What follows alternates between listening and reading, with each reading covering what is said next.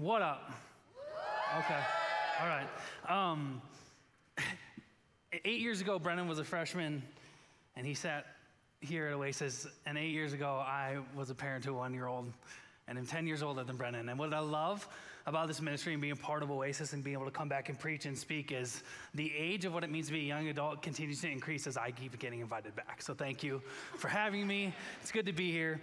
Just over a year ago, my family, I'm married to Abby. We've been married for, I should remember this, 14 years, almost 14 years. We have 4 children. And a year ago, my family, along with Abby's entire family, got to go to Disney World, which I was told before we went was the happiest place on earth. And if you go with 4 children and a 2-month-old, it's not close to that. It can be a little tough, but we had the privilege of being able to go, and it was 10 adults and 14 kids total, and it was way too many people, and it was really aggressive, but had some fun. And with Disney World, with going to certain stories and meeting characters and going on rides, there's aspects of waiting that you just have to prepare for. And as an adult, as a 36-year-old adult, I could kind of prepare for the waiting, even though I'm not good at it. It was trying to get my 4 children to know, outside of our 2-month-old, that like, hey, there's gonna be moments where we're gonna wait. And so me and Abby were prepping for it, and it's how bring all the snacks, and what's the distractions we can bring in the midst of this waiting, and all the things. And I don't know about you guys, but again, I don't like waiting. I think in general, as a society and as a culture, like, we just don't like waiting, and it's proven time and time again that we keep coming up with inventions and things to become more efficient so we don't have to wait. Like, I didn't know if you guys know this, but you can actually have your groceries delivered, which is crazy. We've invented carpool lanes. There's TSA pre-check, anyone? Like, to go past the peasants that have to wait in line to get on their flight. I told myself a few years ago, I was like, I'm never getting TSA pre-check. And then we had 4 kids going to Orlando, so we got TSA pre-check. It's nice. It's nice. And so we make these things to become more efficient. So Disney World, knowing this and taking advantage of our unwillingness to wait, has created this thing called Genie Plus and Lightning Lane. And you can buy this thing and get this and be able to go through the lines faster and not have to wait as long. But again, with waiting, it's still tough no matter how long it is. So there were rides and things. My daughter, who at the time was 6, is her father personified. We don't like waiting. We're incredibly impatient. We are kind and generous and compassionate to a degree, but also are like overbearing and overwhelming for other people. And so as we're waiting in lines, especially if it was something she didn't really care about a lot, she would be really overbearing and either start singing every thought that came into her mind, or start to creep through the line and pass all these people to figure out how long it was actually going to take to get to the place we were getting to. And we'd have to drag her back, and she would lay down on the floor and be annoyed and just impatient and want to get moving. And then something happened to where our one thing she wanted to do at Epcot was to be able to meet Anna and Elsa, right? Frozen was the best thing to her among anything else. And so you can't really help a 6-year-old understand how long time is, but we looked at our phone, and we knew this was the time to do it, and it was a 70-minute wait to meet Anna and Elsa. And my heart sank, and I looked at my wife, who I love so much, and I said, good luck waiting in line. I'm going to take the 3 boys and do something else. And so, just assuming and thinking, this is going to be terrible. Like, I'm excited to hear the stories of what happens from my wife on how Alice was doing. And so an hour and a half later, I call her because we're going to meet for lunch. And I said, hey, this is where we're going. We're here. We'll meet you there. And I just like immediately asked, how did Alice do? And she goes, she was the greatest person in line that could ever experience or know. There was 2 little girls in front of her that were also waiting 70 minutes to meet Anna and Elsa, and she was actually helping those girls just in her compassionate and kindness be able to get through the line a little faster just by distracting them. She was patient. She wasn't annoyed. She still sang, but like singing's awesome, so. And it just clicked for me. It's like, man, we are really, really willing, no matter how long it is, to wait for that which we desire and want. And what's hard about the Christian life and the Christian walk, and I think just being human, as we learned last week, is we will go through seasons and times where we will experience real suffering. And we will go through seasons that are really, really hard. And we will go through seasons where God seems to be silent and we feel abandoned. And what we want in those moments is not a bad want or desire. And what we want is for God to answer and to speak, for God to deliver and alleviate suffering. But I think why the waiting is so tough, and it's not that those desires are bad, is what we want doesn't match up with how God is actually going to do it and provide. So the waiting becomes harder and harder. What we saw last week as Brennan opened up Habakkuk and as we go through this series is Habakkuk is a prophet, and he speaks on behalf of God to the people, but also on behalf of the people to God. And within the Jewish people, within the people of God, the Israelites, there was oppression happening. Some of the leaders of the Israelite people were oppressing the other Jews, the other followers of God. And Habakkuk was sick of it. He goes, how long are you going to let this injustice go? And then God responded and he said, I'm actually raising up a nation. And as Brennan told us last week, it's a nation that is actually the most evil and treacherous nation that you will ever see or experience in your life. But I'm raising up that nation to deal with the injustices that are happening amongst my people. And so Habakkuk receives that, and he's confused. And so then he has another complaint, and he has another question. And he says this. This is Habakkuk chapter 1, verse 12. He says, Lord, are you not everlasting? My God, my Holy One, you will never die. You, Lord, have appointed them, the Babylonians, this nation, to execute judgment. You, my rock, have ordained them to punish. So he's acknowledging the reality and the response that God gave. He's acknowledging that, man, what is happening in this persecution that we're experiencing within our people is wrong. So you said you're going to do this thing. He's acknowledged, so you're going to raise up them. And then there's complete confusion, and he doesn't understand. And he goes to say, your eyes are too pure to look on evil.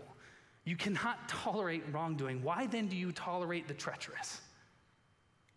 These Babylonians that have been going on time and time, going after nation after nation, going after city after city, plundering and doing evil, you are not even batting an eye to them. You are allowing them to do this thing, and now you're going to bring them to us. Why are you letting them keep doing what they are doing? Why? Habakkuk is confused. He heard a response of God, yet he's still confused. And then the end of verse 17, he says, he or these Babylonians, the evil, the treacherous, he to keep emptying his net, are they to keep destroying nations without mercy? And Brendan last week ended with this reality that we can get a response from God. He said, sometimes we experience discipline from the Lord, and we need that discipline in order to have deliverance. And you get an answer. And it's not an answer you were ready for or expecting. And there's still confusion and frustration, and you're unsettled. So we go back to God and we pray, and this is what Habakkuk does. And where we're going to open up is in chapter 2, and we see a disposition and a stance from Habakkuk that I think we can take two things, and overall throughout all of chapter 2, we're going to take three things that I think God is calling to in the midst of waiting for God to not just respond with an answer, but to respond with action in the midst of suffering, in the midst of needing deliverance, in the midst of needing to see God move. And so our big idea for tonight is this, is that God will and does respond in his perfect timing. What he's asking and calling for us is to be faithful in the waiting, because there is waiting that's involved, and it's hard, and it's tough. So what we see in chapter 2 is how God is asking us to wait. So verse 1, if you have a Bible, open it up, read this with me. It says this. This is Habakkuk after he just exclaimed and prayed, God, why are you letting these people, these Babylonians, continue to do evil and treacherous work? He prays and he gets done and he says, I will stand at my watch and station myself on the ramparts. I will look to see what he will say to me and what answer I am to give to this complaint. It says, then the Lord replied, write down the revelation and make it plain on tablets so that a herald may run with it. For the revelation awaits an appointed time. It speaks of the end and will not prove false. Though it linger, wait for it.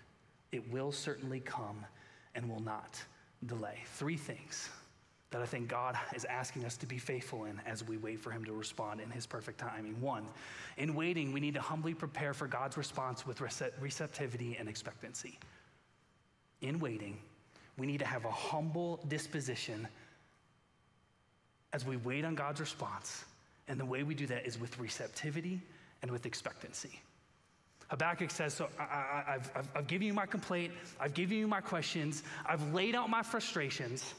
He says, I will stand at my watch and station myself on the ramparts. I will look to see what he will say to me and what answer I am to give to this complaint. He assumes this position of a prophetic watchman. Habakkuk will wait in earnest anticipation for what God will say in response to his latest questioning and complaint. As a watchman stands ready at his post to receive news from afar, to tell warning of the city if there's an incoming threat, Habakkuk will prepare his soul to receive God's message. Time and time again, we read in the Old Testament, and then just naturally, just in the course throughout history, you had your city, you had your fortress, there were walls, and on these walls, they'd always have these towers that could go as high as you could go. The more prosperous your city or nation was, the bigger the walls, the higher the towers. And they would place people at night, called watchmen, on these towers to be able to look for a messenger to come, either in wartime to let them know, hey, the enemy's coming, or just in general to be able to anticipate someone coming to give a message to the leaders of that nation. And so what Habakkuk is saying, literally he's saying he does this. He says, I'm going to the watchtower, to the ramparts, to the fortress that's on high. And I'm going to wait eagerly expectant to hear a response and an answer from God. He's receptive. He takes a humble disposition to be able to receive God's answer.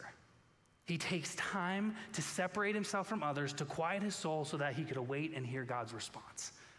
Last week, Brennan said, and so beautifully, he brought in Hebrews and this reality as followers of Jesus, we get to approach the throne of grace boldly and with confidence because of what Jesus has done for us. So in that, we can come to God with anything that we have on our mind to be able to say to him, frustrations, anger, whatever it may be. We can go boldly to him. He can handle any thought, any feeling that we have. He's not surprised by it. But I think in waiting, what we don't tend to do is then after all those moments, after the relieving, after the getting rid of the junk, rid of the frustration, rid of the questions, rid of the feelings, do we take the time to quiet our soul to be able to receive a response? In waiting, here's what God's asking us to do is start with, hey, tell me your frustration. That's an incredible invitation. The creator of the universe wants you to declare what he already knows is going on in your soul. Habakkuk is teaching us in the waiting to be receptive. He's saying, I know God is going to answer. How can I quiet my soul for whatever the response is going to be? So he is ready for God's response. He's not just expectant, but he gives time. He gives time to wait for God to respond. So God comes, and in verse 3, he says, for the revelation awaits an appointed time. He says, the things of which I'm going to tell you, the revelation, what I'm going to do, there's an appointed time for it. So he, like in his grace and in his sovereignty, he's already setting up Habakkuk to know, like, hey, there's going to be a waiting period for this. I'm going to give you the promise. I'm going to give you the revelation, but there's going to be a waiting period. He says, it speaks at the end and it will not prove false. It's going to happen. I'm going to come through, but it's going to linger. And this idea of linger is not just like a little bit of a slow response. I'm a slow appetite. It's like, it's this sludging, like painful waiting to the point of you may not see this come to fruition. And not even that you may not see this happen, but it most likely is not going to happen in the way that you anticipate and expect. But he says, wait for it, because it's going to come and it's going to happen. God has reminded Habakkuk that he can be trusted even when he seems silent in the moment. So he quiets his soul. He waits for the Lord's answer. He's expecting him not just to answer with words and a prayer and promises, but to answer in action, to respond with movement, to restore and to redeem, to do what God can only do. He's waiting to receive, and he's expectant that God is going to do it. The second thing we see in waiting, we must remember that what God has promised, must remember what God has promised because it helps bring proper perspective. We must remember what God has promised because it helps bring proper perspective. Right in verse 2, he says, the Lord replied, write down this revelation and make it plain on tablets so that a herald may run with it. There's many reasons why we need to write things down. I don't know, again, like just a little bit of an open idea of if you're into me. I'm really impatient. I don't like waiting. I'm very forgetful. I'm incredibly forgetful. And I don't know if Habakkuk was forgetful, but there's a really, really profound reason and understanding of why the Lord is saying, hey, like I'm going to tell you this, but he's reminding him, hey, you need to write this down. Because the lingering and the waiting that you're going to have, it's going to be longer than you desire. It's going to be longer than the people probably want to experience, but write it down. 2 reasons. 1, when it comes to fruition, when that which I have promised and revealed to you happens, you're going to be able to look back and say, hey, God said this is going to happen and he fulfilled it. 2, we are really forgetful people. And because we're forgetful, because we need to be reminded of things constantly, we tend to, in the midst of suffering, in the midst of God being silent, in the midst of seeing just a frustrating situation and desiring for God to move in it, we tend to forget the promises of God. We forget his character. We forget what he's told us. And so because we're forgetful, we tend to have a bad perspective. In those waiting moments, in those seasons where either God is silent, where he's not moving, where we're praying for healing and it doesn't happen, and I'm praying for healing again and I don't know if it's going to work out the way that I think it should or want or desire to work out, we start to get these little thoughts and lies into our heads, and they become bad perspective of what is reality and what is truth. Because we're forgetful, we tend to believe or think that God doesn't see us. That's false perspective. Because we're forgetful, we start to tend to maybe believe that God doesn't care. I'm praying, I don't think you're hearing me. I'm asking you to respond and to be here. I don't see you move. Do you care? Are you here? And that leads to, are my prayers even being heard? Are you heeding that which I am asking and just delivering and giving and offering? And we get frustrated because we are forgetful. We get frustrated with what God is or isn't doing. And our minds need to be adjusted. We need to gain a proper mindset, a proper perspective. Because God's perspective is always different from ours. I shouldn't say always. There's moments where they align, especially when we remember his promises, when we remember his goodness, when we remember his character. But it's so easy for our perspective to get lost because we're limited by time and space and God is not. Our way of thinking sees only in part. God's way of thinking sees everything, the whole. And so when we remember the promises of God, when we remember this revelation, when we can remember that he has worked in the past and he's going to work again, we start to gain proper perspective, which says, God, you do see. Even when I don't think you see, God, help me remember that you see. Even when I feel like you're silent right now, even when I feel like you're not answering in a way, even when I feel like you've continued to let me down in wanting this people that I love to get healed, people that I love to get saved, people that I love to come to know you, Jesus, you still do care. And we remember God's promises, we remember that he hears every word we say, every prayer we utter. Habakkuk went to the tower, he went to the ramparts. He quieted his soul. He got away from people. And he got to a space where he was able to see from God's perspective, to get out of his own mind a little bit, to get out of his own way of thinking. To be frustrated is okay. Will we allow ourselves to quiet our soul to get a spot of being able to receive and expect the Lord to move and remember his word and promises, because it helps us give us a perspective on our situation and circumstances. And so a part of this proper mindset, the Lord continues to answer, and he replies, and in verse 4 he says this. He says, see, the enemy is puffed up, his desires are not upright, but the righteous person will live by his faithfulness. And that's so beautiful, because that idea of the righteous person will live by his faithfulness, or the righteous person will live by faith, is repeated throughout Scripture. Paul quotes it twice. It's in Hebrews. It's all over. Because we need to be reminded that we as believers do not live by what we see with our eyes. We do not live based on circumstances and situations. We as the righteous, as ones who have been justified by the life, death, and resurrection of Jesus, live by faith. And this idea of righteous is this. To live righteously is to live in accord to the words, ways, and wisdoms of Jesus. And so to live righteously by faith is, do I trust that the ways of Jesus are right? That the words of Jesus are good. In righteousness, I want to align myself in the words, ways, and wisdom of Jesus. In faith, I'm trusting that what you're saying is true and good and for me and for your glory. In righteousness, to live by faith means we live by the goodness, faithfulness, and promises of God. We're going to trust his words, trust his ways, trust his wisdom. He says the enemy is puffed up. His desires are not upright, but the righteous will live by faith. God is letting Habakkuk know he sees the injustice. He sees the treachery and the evil. He understands the movement of the wicked, and he is going to act. I'm going to remind you again of what we were told last week and what we'll move into next. Is that in the first 2 chapters of Habakkuk, we see the difference between God's wrath and God's discipline.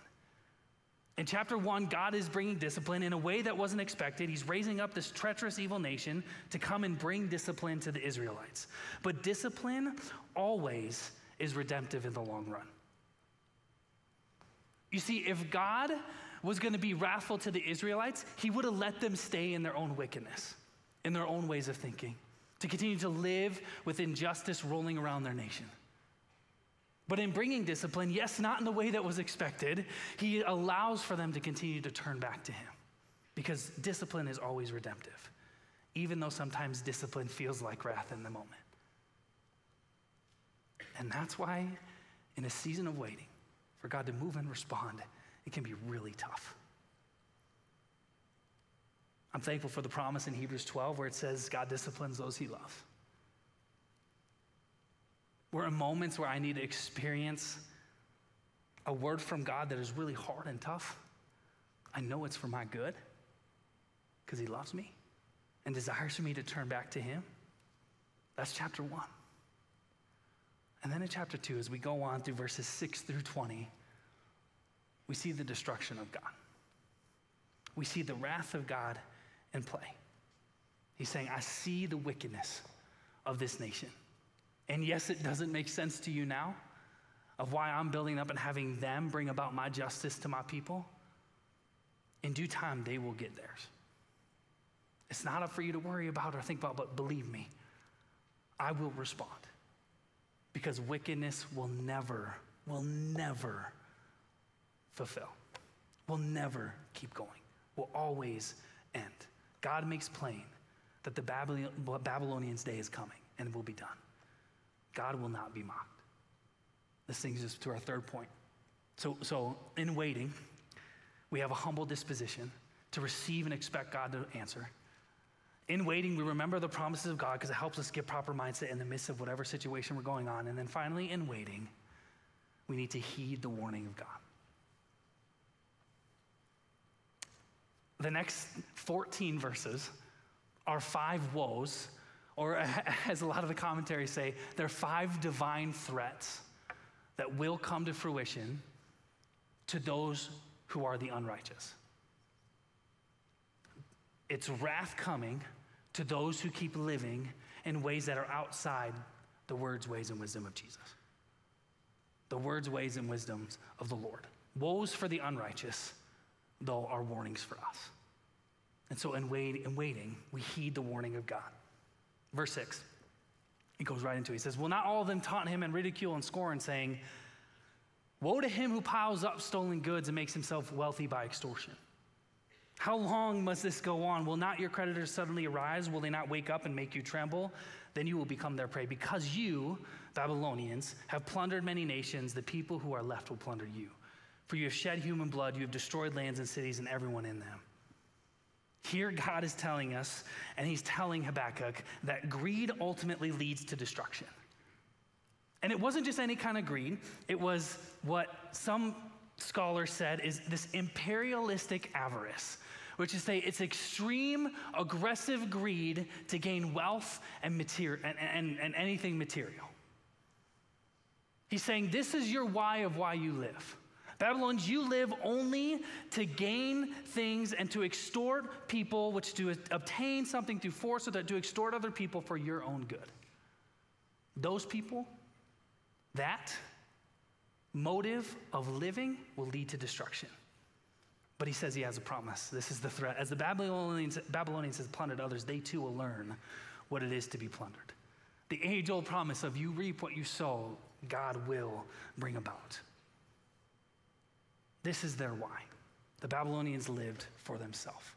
So the warning for us as followers of Jesus, at least in this, is do we know our why? Do we know our why of life? Do we know our why of following Jesus? What is our why? Do we live, as Paul says, with selfish ambition or with godly ambition? Ambition is not bad. It's what's my why? What's my motive? Is it for myself? Or do I desire to live, again, in the words, ways, and wisdom of Jesus, for God's glory? Saying greed leads to destruction. The wicked are greedy. They only live for themselves. The second one we see in verse 9 says, woe to him who builds his house by unjust gain, setting his nest on high to escape the clutches of ruin. You have plotted the ruin of many peoples, shaming your own house and forfeiting your life. The stones of the wall will cry out, and the beams of the woodwork will echo it. Unjust gain leads to dishonor. This is their what? They desired to have the greatest empire in the history of the world. Like all powerful nations, because in power you desire control, and because you desire control, you're going to continue to go after it until you don't have it anymore. Because if you ultimately desire control, desire to be the greatest emperor for your own self, the greatest empire, the greatest person, the greatest whatever, if it's only for yourself, at some point you will get lowered and shamed. But the Babylonians' thinking was, and this is a beautiful imagery, he says, what they did is they set their nests on high to escape the clutches of ruin. And it gives this imagery of an eagle. I don't know if you've seen pictures of this at all. I should have put one up. Of where eagles will make their nests on mountains. And they will make them at the highest place possible in order for there to be no other predators that could come and attack them. And so he's saying the Babylonians, what you're desiring to do is you're trying to create such a safe, secure spot in the history of the world that you're gaining all these things, you're plundering all these things, you're not afraid of shedding human blood, that you desire in your control to get to a spot where you can never be destroyed, where you can never experience shame, where you can never be dishonored. And God's saying, that's not how this works. Eventually, all are brought down to the same level. There is no place that God can't reach. The proud will fall. And so for me, I was thinking like, man, what is, right? What, as a follower of Jesus, what is the warning in this? For me, as I looked at that, man, what are the areas in my life where I'm trying to control security and safety? To not be touched? Is it a sin I'm trying to hide? That I'm ashamed of? Is it a position? Is it an aspect of achievement? Is it an aspect of identity? What are the things I'm trying to control so that I feel safe and secure, that I'm not handing over to God? The third woe, and this is how they went about doing it. Woe to him who builds a city with bloodshed and establishes a town by injustice. It says, has not the Lord Almighty determined that the people's labor is only fuel for the fire, that the nations exhaust themselves for nothing? Here's a word of hope in the midst of this. He says, for the earth will be filled with the knowledge of the glory of the Lord as the waters cover the sea. The Babylonians built their proud city with the blood of other nations. The third woe, this third threat, involves those who establish their kingdom through violence, bloodshed, and crime. Worldly wise, Babylon stands as a representative of all nations who serve self rather than God. Violence ultimately leads to devastation. And from God's view, he says, man, in verse 3, the nation just exhausts themselves for nothing. You're plundering and pillaging, and you're using violence and bloodshed, and you're just exhausting yourself because what you see in time, I see in greater. There comes a moment and a time where the earth is going to be filled with the knowledge of the glory of the Lord. And I don't have a warning here for us. Here's what I do have. For those of you who have been hurt, those of you who have experienced violence against your body, against your soul, against your mind, against your heart, I pray that you know justice will happen. I pray that you receive healing, that forgiveness, yes, could reign, but that you would know God sees you, he loves you, He has not forgotten you. For those who put violence on other people will be dealt with. And it's so beautiful, he says. There's a day when exploitation, when violence and injustice are no more. He says there's a day that the entire earth is going to be filled with the knowledge of the glory of the Lord. The fourth woe. So we got the why of why they lived, the what of what they were trying to build, the how about they went about doing it, and then he gets specific. God gets really insanely specific here in this divine threat to them. He says, woe to him who gives drinks to his neighbors, pouring it from the wineskin until they are drunk so that they can gaze on their naked bodies. You be filled with shame instead of glory. Now it's your turn. Drink and let your nakedness be exposed. The cup from the Lord's right hand is coming around to you, and disgrace will cover your glory. The violence you have done to Lebanon will overwhelm you, and your destruction of animals will terrify you. For you've shed human blood, you've destroyed lands and cities and everyone in them. There is a specificness in this where most likely this is actually what the Babylonians would do is they would get neighbors, other nations that they try to partner with. They would literally try to convince other people to join them, sometimes through threat, other times through false promises.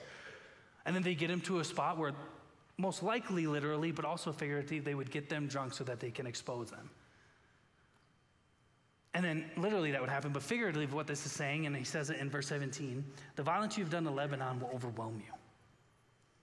They would convince these other nations, they'd convince their neighbors to partner with them in their own conquering mission, and then they would backstab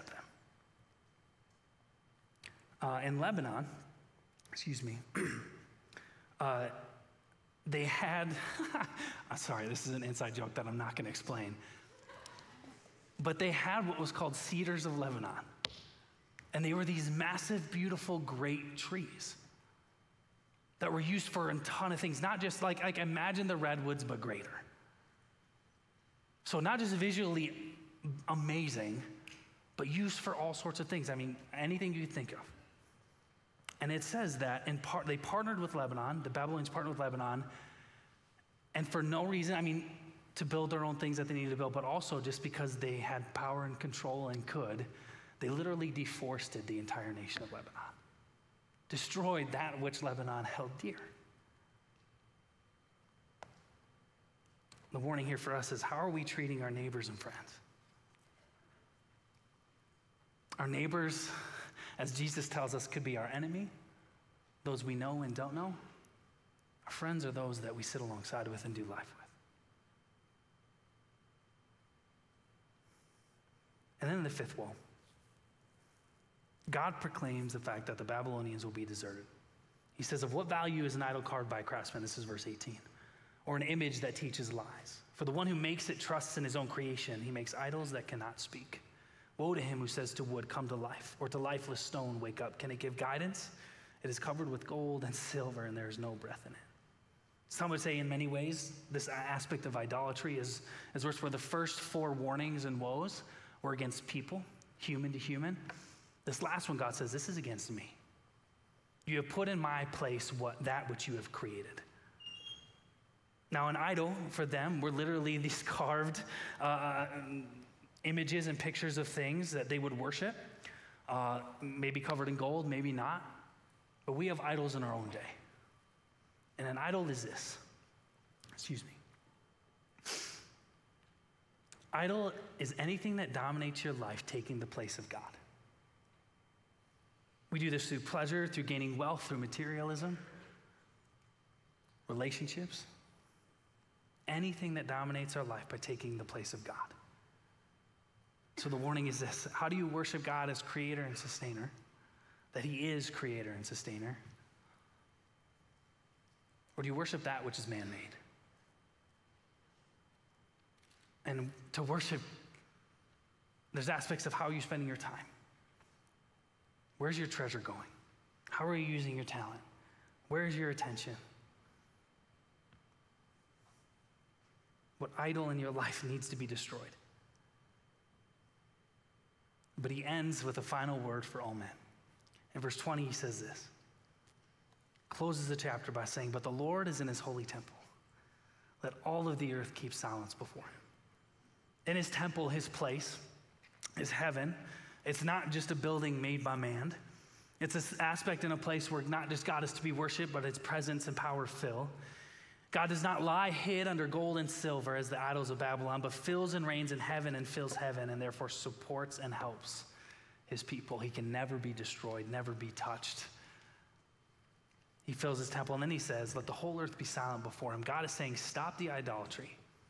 Stop the running to and fro looking for the next thing to find pleasure or wealth or spiritual fulfillment. Stop the hustle and bustle of modern day life that separates you from him. Be silent and still and know that he is God. And that's not a warning. That's an invitation. He says, I know waiting sucks. And this entire chapter, there's this invitation to help us remember and know in waiting, we can have a receptivity and expectancy to know that God is going to move. He's going to answer. In waiting, he challenges us and reminds us to remember his promises, because in the midst of that, he helps give proper perspective, but also encourages us and gives us perseverance to continue to move forward in the stuff that we're waiting for and waiting in. And then he says, just here's some warnings. Here's some questions to ponder. What is that in your life that is distracting you from me? What is that in your life that you have yet to surrender to me? What is that in your life that you haven't allowed for Jesus to be king over? He says, just give it to me. And sometimes those things are really good things. Sometimes it is relationships. Maybe it's a degree. Maybe it's your job. Maybe it's your family. And if you want to hold on to the sense of security or safety and not really give it over to him, to give it over to him is to let go of control.